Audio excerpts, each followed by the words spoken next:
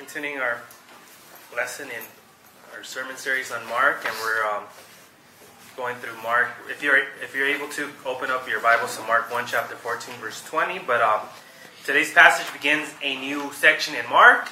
The events described in verse 1 through 13 were all preparatory to Jesus' ministry. John the Baptist came preparing the way for Christ. Jesus was baptized for ministry and tested in the wilderness. And that's what last week's message was about. Now he is ready to begin his public ministry in Galilee. So if you're able, please stand up for the reading of God's Word. And we're in Mark chapter 1. And we'll be reading verse 14 through 20.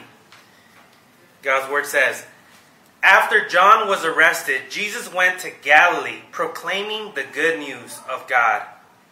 The time is fulfilled, and the kingdom of God has come near. Repent and believe the good news."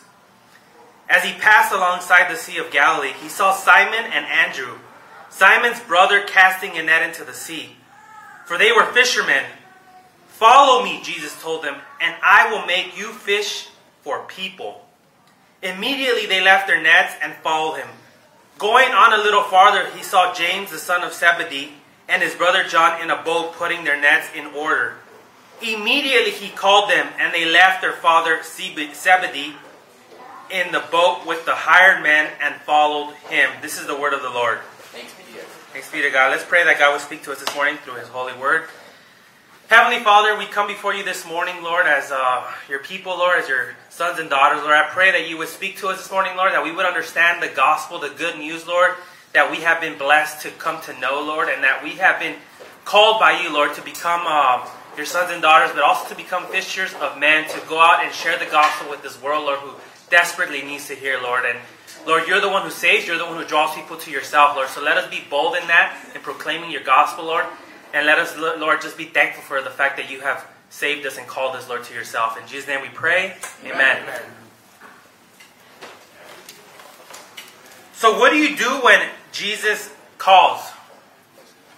You can sit down here. What do you do when Jesus calls? What is the appropriate response to Christ? This is the question that 4 young fishermen faced one morning along the shores of Galilee. And it is a question that we must face today. And if you're a Christian, you probably already faced that question. Jesus is no longer here in the flesh. He has returned to heaven, but he still issues his call through the preaching of the gospel and the drawing power of the Holy Spirit. When Jesus calls you, what will you do? How will you respond to the call of Jesus? That's what this morning's passage is all about. So in verses 14 and 15, it begins with Jesus' message, and it says, "And John was arrested," John the Baptist. Jesus went to Galilee proclaiming the good news of God. The time is fulfilled. The kingdom of God has come near. Repent and believe the good news. Amen. After John was put in prison, sets a somber tone here. Think about John the Baptist, who baptized Jesus, is going to be locked up in prison. The last we heard of John, he was baptizing and preaching in the wilderness, and everyone was coming to him. Things were going well. Mark will fill us in on some of the details of this later in the gospel. But for now, it is enough to know that things churned for John. He was arrested and he was locked away. We don't know exactly how much time takes place between verses 13, where Jesus was in the wilderness, and verse 14. But we know Jesus did not immediately begin his preaching ministry in Galilee. It was a bit of a time. Jesus had come to Galilee to be baptized by John in the Jordan, and there was an interval time, so like a little time, that was a gap of time where Jesus stayed in Judea with some of his disciples. Jesus' ministry overlapped with John's, as Jesus' disciples also baptized people in the Jordan River. During this time, John's ministry began to decrease, and until we read in John chapter 4, verse 1 and 2, you don't have to go there, it says, "The Pharisees heard that Jesus was gaining and baptizing more disciples than John, although in fact it was not Jesus who baptized, but his disciples. So Jesus was baptizing as well. It was around this time that John was arrested and Jesus returned to Galilee. And as Jesus went into Galilee, he began his public preaching ministry, proclaiming the good news of God. So what is the good news of God? The phrase good news, and I'm sure we've all familiar with it, we've all heard it over and over so many times, can also be translated to gospel. And that's what the word gospel means, good news. But of course, the people of Jesus, the people Jesus was speaking to, did not have the same understanding of the gospel that we have today. You hear the word gospel and we're very familiar with it. But when we hear the word gospel today, we think of the whole story of the gospel. Redemptive history. We think of the whole story of the gospel. Jesus came, Jesus died, Jesus rose again, and we may have new life through him, through his sacrifice on the cross. Amen? Amen. At this time in history, those things had not happened. So Jesus, he hasn't died yet. And Jesus could still proclaim the good news of God in terms of what was happening right then and there. He was still proclaiming good news to the people. So what was happening? Look in verse 15. The time has come, he said. The time has come. The kingdom of God is near. Repent and believe the good news. Obviously, Jesus spoke and taught much more than that. But this is a summary of Jesus' message. It's a summary, and it has two parts. Two parts. The time has come. The kingdom of God is near. That's the first part. The time has come. The kingdom of God is near. So the first part is that John the Baptist had come to prepare a way for Christ, and now Christ was here. Christ is here with us now. The time of which John had spoken had now arrived in the person of Jesus.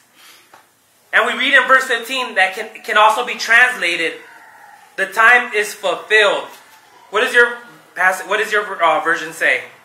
Time is fulfilled. Does any other different version say something different?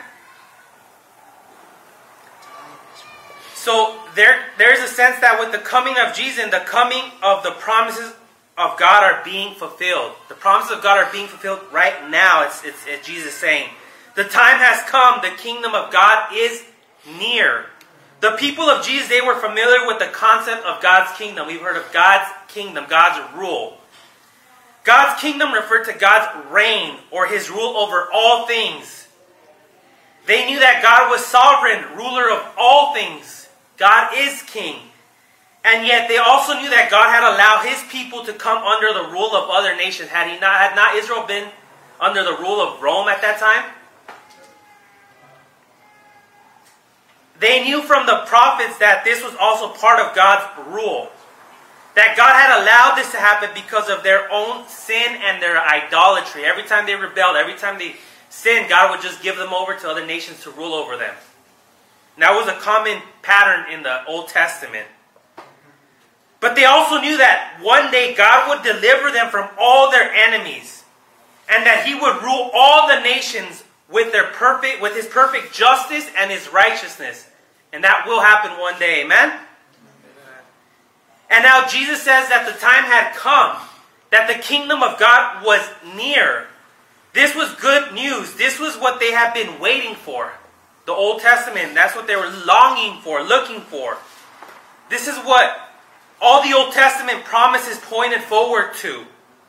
And now Jesus announced that the time had come.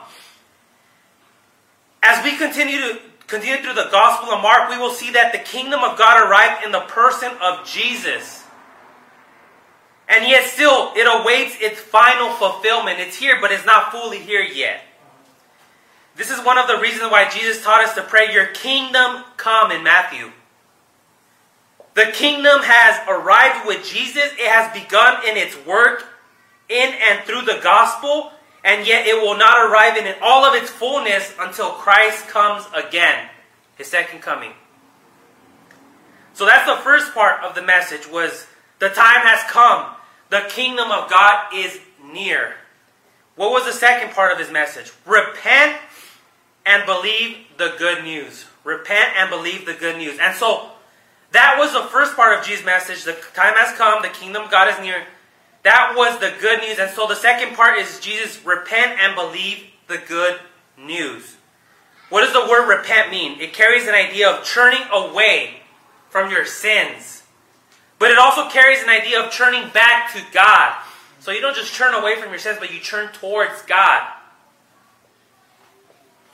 And also Jesus says, repent, be changed from your old way of life, and believe the good news. To believe means to trust, to have faith.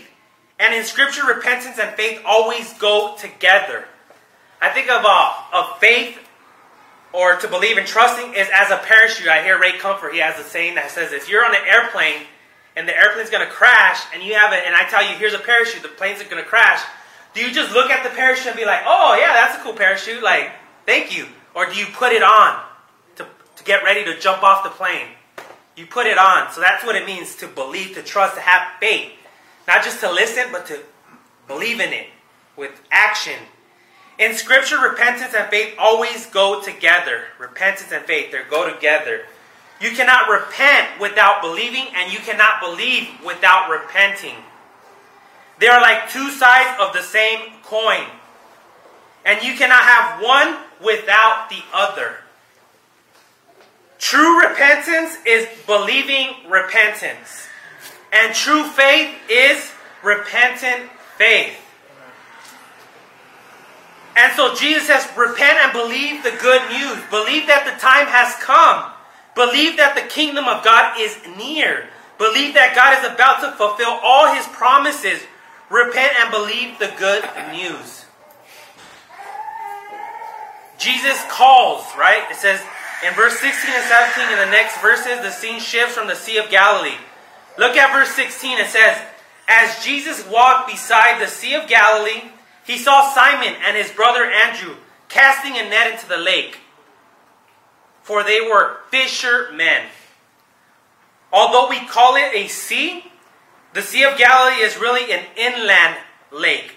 The Jordan River flows through it from the north to the south. The lake is about 12 miles long and 7 miles wide. It is located in the Jordan Rift Valley, about 700 feet below sea level. In Jesus' day, it was famous for its fishing, and many small towns and villages dotted its shores. So as Jesus walks beside the Sea of Galilee, he sees Simon and his brother Andrew casting a net into the lake. So they're doing their jobs, they're working. They were casting nets. They were circular nets up to 20 feet in diameter with stone weights attached all around the circumference of the net. They would cast the net out into the water, and the weights would sink, and then you would have to pull the net back in with an attached rope that would draw the net together, catching any fish in its path. Mark tells us that Simon and Andrew were both fishermen. And so I'm sure they were quite good at their job, right? That's what they did for work. That's all they knew what to do. And Jesus walks up and sees them casting their nets into the lake, and he issues a call to them. He tells them, come, follow me. He calls them, come, follow me. I will make you fishers of men. So what does that mean? What is Jesus saying? What do you mean they're fishers already? Fishers of men? What does that mean? Jesus' call had two parts to it. And the first part was, come, follow me. Now this was different from the rabbis of that day. The rabbis, they had followers as well. Rabbis had followers, but a rabbi didn't call followers to himself. You went to the rabbi and asked if you could be one of his disciples. And then either he let you or he did not. Also, when you became a disciple of a rabbi, you did not follow him personally. You didn't follow his everywhere he went. Rather, you studied under him. In other words, you were not following him so much as you were following his interpretation of the law. But when Jesus calls the disciples, he calls them to follow him.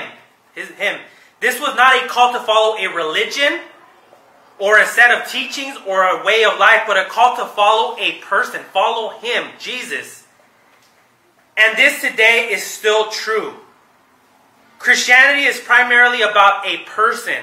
The person of Jesus Christ. Yes, the Bible contains plenty of teachings and instructions for life, but none of that matters apart from the person of Jesus. Amen? Amen. If you take Jesus away, you do not have Christianity. Christianity means first and foremost following Jesus. You might wonder, what does it mean to follow Jesus? For the disciples, it was very clear. Jesus was right there. I mean, literally, he was right there as a person. And it meant you followed him around. You're just, where he's at, you're at. Where he walked, you walked. Where he went, you went. So what does it mean to follow Jesus today? Because Jesus is in here with us literally right now, right? What does it mean to follow him today? Following Jesus is not the same as Twitter. Have you guys heard of Twitter? You have Twitter? Any of you guys have Twitter? I have Twitter, but it's pretty good to just be on top of the news and everything that's happening. Twitter is a service that allows you to follow other people online as they post brief messages throughout the day. Similar to Facebook. Facebook has that as well, the status updates. It is a relatively simple and pain-free way to keep up with friends, with relatives, with business associates. Following Jesus does not mean simply keeping up with him or checking up on him periodically. That does not mean following Jesus. Rather, the call to follow Jesus is the call to discipleship. You guys heard that word? Discipleship? We are all disciples of him. If you follow Jesus, you are his disciple. It means that you put Jesus first. That you give him your complete loyalty, your complete obedience, and your complete trust. Just as disciples left everything to follow Christ, you reorient your entire life around Jesus. He is your master, he is your Lord, and he calls you to follow him. Amen? He says, come, follow me. It is a simple, absolute call. There's no wiggle room. There's no other parameters. You are either a follower of Jesus or you are not. It's one or the other. You either follow him or you do not follow him. So he says, I will make you fishers of men. That was the first part of the call. Come follow me. The second part of the call has to do with the reason. Why did he call you to follow him? Why Jesus calls you to follow? Come follow me, Jesus said. I will make you fishers of men. In other words, when Jesus calls you, he may not only want your loyalty and trust, but he wants to change you. He wants to make you into something you were not before. He wants to make you into a fisher of men.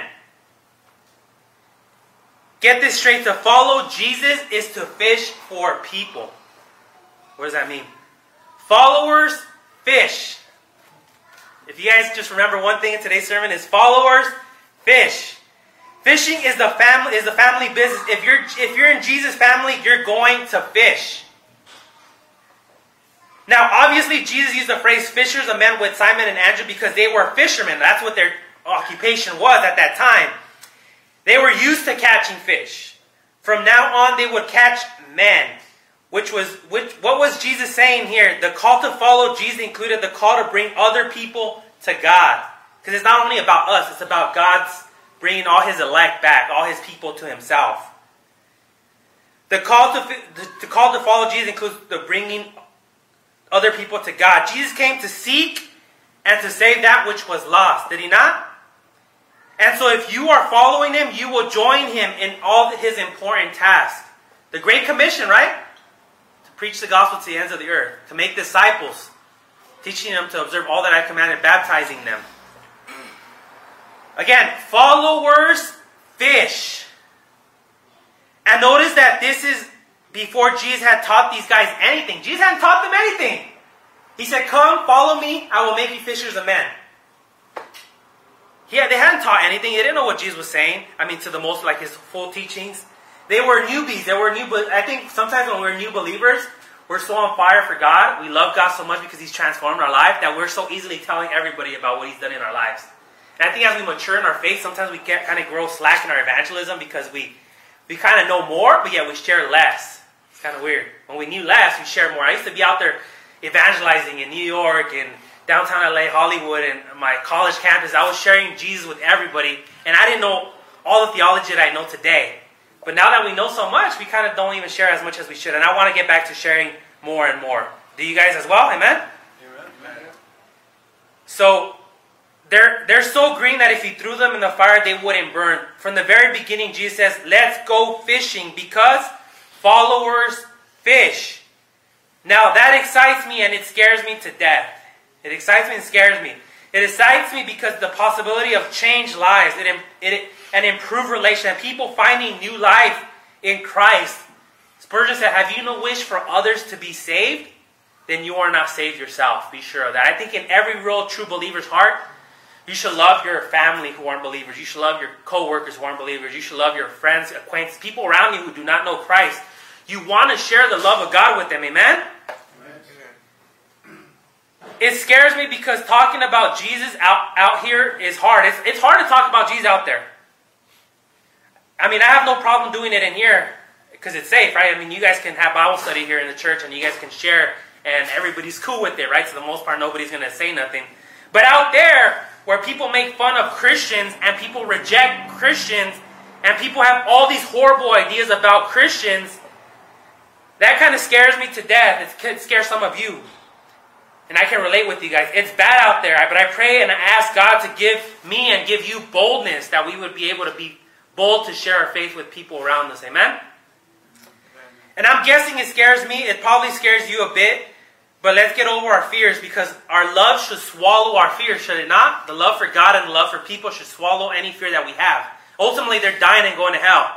And I think God is sovereign. He's the one who's going to save them. It's not you. You're not your convincingness or how good your eloquence of speaking is. It's God's word that does not return and void. And He will draw them to Himself. And that should give you guys confidence. In evangelism, you win, win, and win. Win if they reject you because your reward is great in heaven. When if you sow a seed. If you sow a seed in someone's life, that's a winning situation. And if they come to Christ, that's a winning because it's rejoicing in heaven when a sinner repents and comes to faith. Amen? So Jesus' first and last commandments to His disciples both have to do with witnessing. Isn't that interesting? That Jesus' first and last commands to His disciples both had to do with witnessing, with evangelism. Let's see what it says. So it says, think about that. His first commandment, which is found here in Mark, follow me and I will make you fishers of men. And His last command is in Acts chapter 1 verse 8, before He descends to heaven. You will receive power when the Holy Spirit comes on you. And you will be my witnesses in Jerusalem and in all Judea and Samaria and to the ends of the earth. So Jesus starts with evangelism, ends with evangelism. That's the mission that we have in this planet, in this world that we live in, to seek and save the lost. Jesus' call to Simon and Andrew is the same call that He issues to you today. He calls you to follow Him personally. And when you do, He promises to change you. He's changing us, sanctifying us day by day. And He will make you become fishers of men. So what is our appropriate response to this? If that's the call, then what should be our response to Jesus' call? What should we do when Jesus says that for us to do? Mark presents the disciples' response in a positive light as something that we should follow in our own lives. Basically, their response was twofold. He says, immediately the obedience to Jesus' calls. There was an immediate obedience to Jesus' call. First, they immediately obeyed Jesus' call. Look at verse 18. What does it say, verse 18?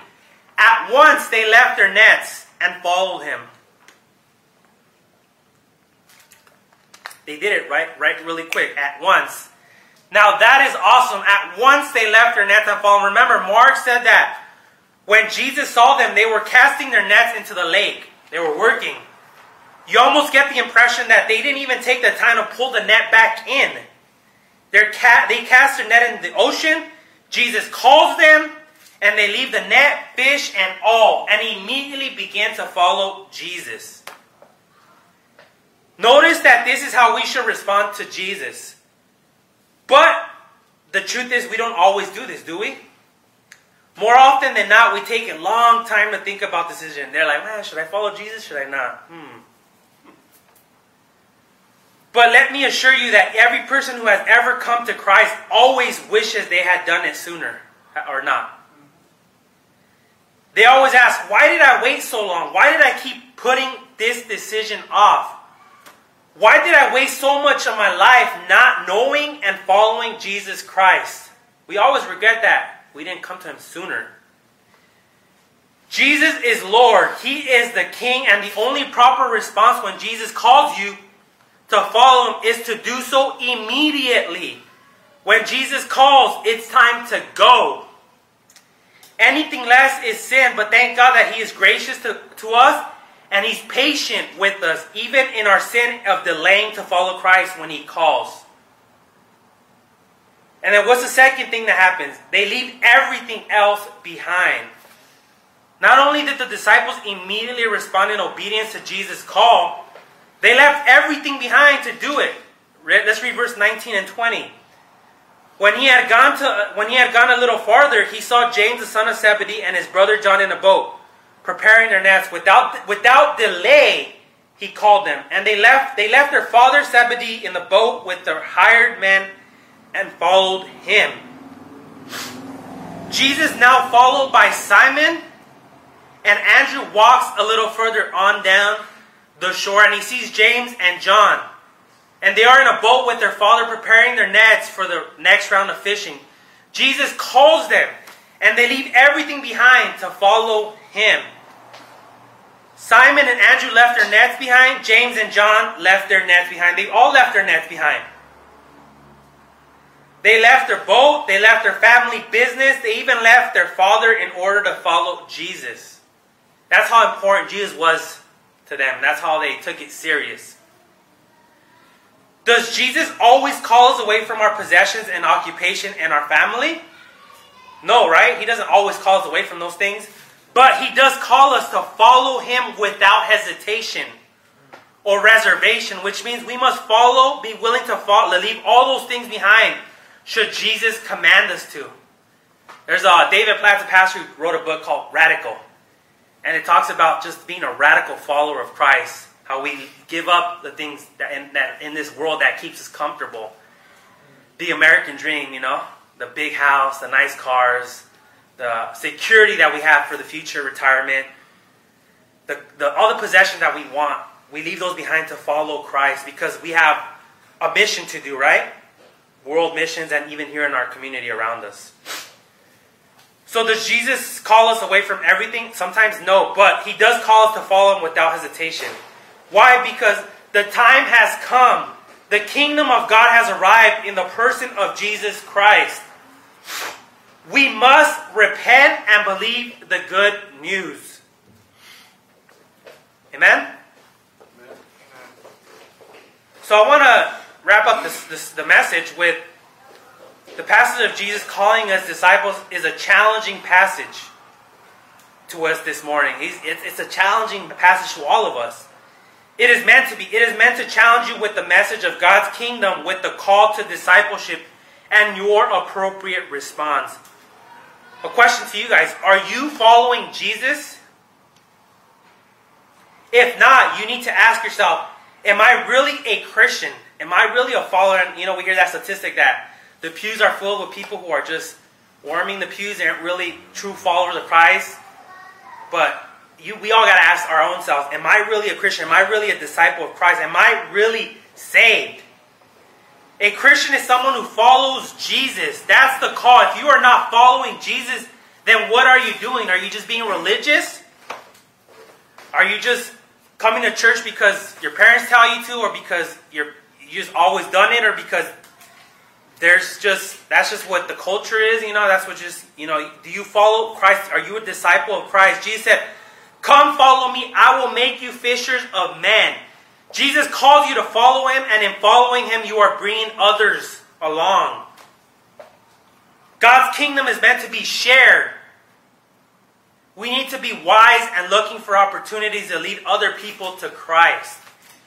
Is Jesus making you a fisher of men? Do you have that zeal for evangelism to share the gospel with people around you who don't know Him? The disciples left everything behind in order to follow Jesus. They left everything. Following Jesus is actually a whole series of leaving things behind. When we first begin to follow Jesus, we leave our old way of life behind. Have we not changed when we were before Christ and after Christ? Some of us, not everything, but we've changed a lot, right? We've changed on things that we used to struggle with and delight and be in sin, and now the Spirit of God indwells us, and we We don't want to be in that, right? Filth. We leave the old way of life behind, but as we continue to follow, we will have to leave other things behind along the way. I have a question for you guys. What might God be asking of you to leave behind today? What are some things right now that you're battling with and that God's asking you? Leave that behind. Let that go. What is standing in the way of you following Jesus today? What are some things in your life that you're struggling with that you're like, I want to follow Christ wholeheartedly, 100% committed, but I'm still battling with these things? The call to follow Jesus is the call to discipleship. We're all disciples of Christ. We're not just followers as in Twitter, as in Facebook. We're actually followers of a person, Jesus Christ. And He's commanded us to be fishers of men, to share the gospel, to be evangelistic, to reach. So that should be our church. As a church, we should want to be involved with missions. We should want to be involved with evangelism. So as a pastor of the church, I want to bring that to the church, and I want to feel that to us. Because we're disciples of Christ. So Christ is calling you, and how will you respond? If you're not a believer, put your faith and trust in Christ today. Repent and believe the gospel, the good news. And if you are a Christian, take your call seriously. Follow Christ wholeheartedly, 100%. Let's pray. Heavenly Father, as we come before you this morning, Lord, I pray for those who aren't believers. I pray that you would reach out to them, Lord, that you would convict them of their sin, and that you would bring them to yourself in repentance and faith in Christ, Lord, that they would call it to you, Lord, as Lord and Savior, Lord. And for those of us who are Christians, Lord, I pray that we would take your call as disciples seriously, Lord, that we would be about your kingdom's business, Lord, to seek and save the lost, that we would be evangelistically driven, Lord, that we would love to share the gospel with the people who don't know you and who are on their way to hell and who are dying, Lord, in their sins and transgressions, and the wrath of you abides upon them, Lord, that we would lovingly share the good news that you love them, that you died for them if they put their faith and trust in you, Jesus. So I pray that our church would be an evangelistic church that loves people, Lord, who aren't saved, Lord. We pray all this in your Son, Jesus' name. Amen.